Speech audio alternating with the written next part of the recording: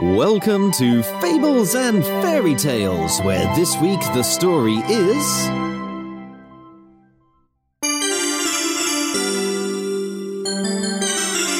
The Wrong Side of a Giant.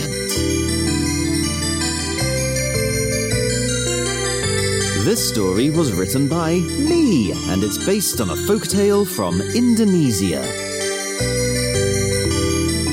Here to read it to you, it is I, your storyteller, Chip Cahoon.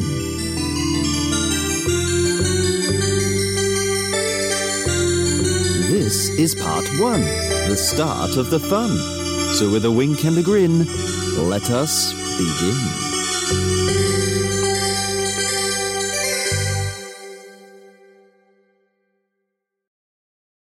Tutamu woke up hungrier at the start of every day.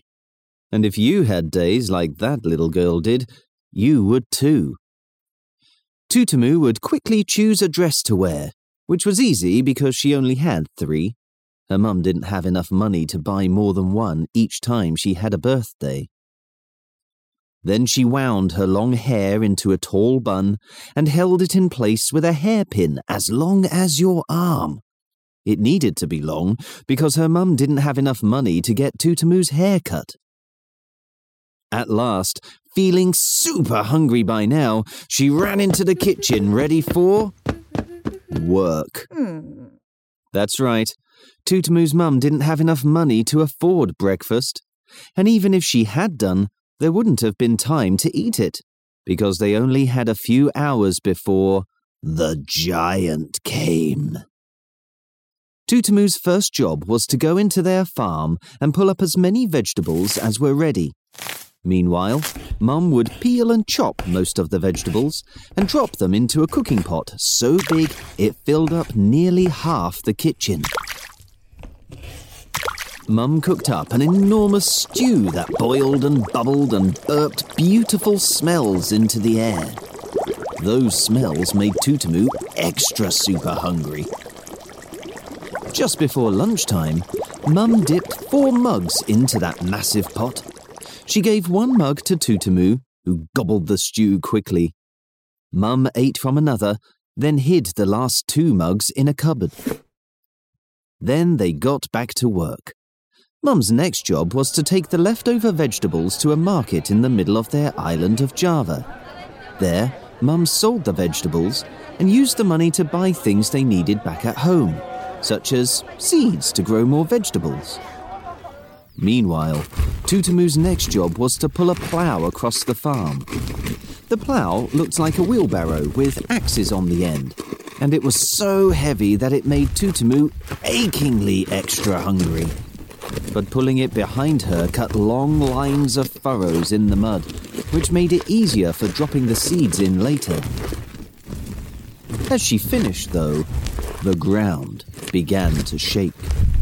Tutamu quickly dragged the plough to the shed as the ground shook enough to make her wobble. She carefully placed the plough in the shed as the ground shook enough to make her jiggle. She rushed into the house as the ground shook enough to make her bounce. Then she hid under the kitchen table as the giant came. Tutamu had never seen the giant. She was too scared to look at him. But she had heard him. With a voice so loud and deep it made the house tremble, the giant asked, "Tutamu, where are you?" Tutamu didn't want the giant to find her, but she also didn't want him to get angry. So she said, "I'm here."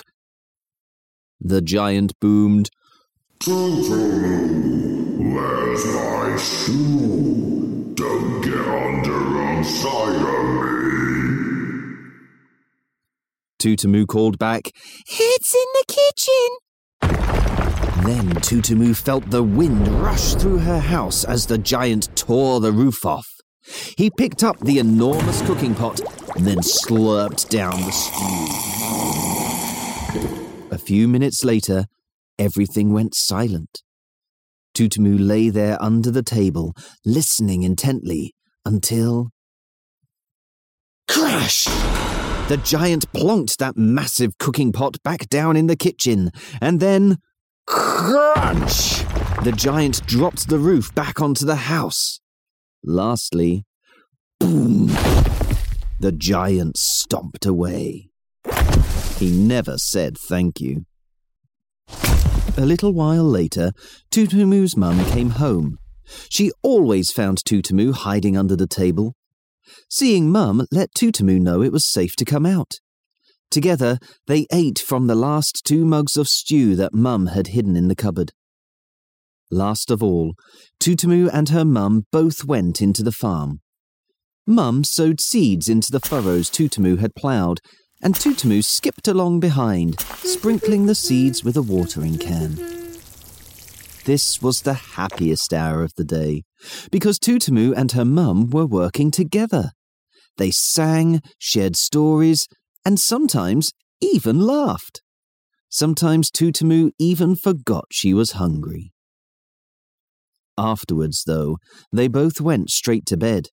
I bet even you would be tired after a whole day of work like that. Probably even more tired if you were super hungry too. So Tutamu woke up the next day even hungrier. And because every day was exactly the same, she woke up every day hungrier and hungrier and hungrier. Tutamu and her mum thought that things couldn't get any worse. At least they were alive and together. But then the day arrived when things actually got terrible. That was part 1 of The Wrong Side of a Giant. To find out how terrible things get for Tutamu, make sure you're subscribed to this podcast for tomorrow's episode. And if you're enjoying the story so far, please could you do a little thing for me? All I'd like you to do is talk to a friend about this podcast so you can share Tutamu's story with them. And if that friend has never heard of our podcast before, even better. Tell them to search for Fables and Fairy Tales in any podcast player. Right now, though, it only remains for me to say cheerio, and I hope to hear your story soon. So, cheerio! And I hope to hear your story soon!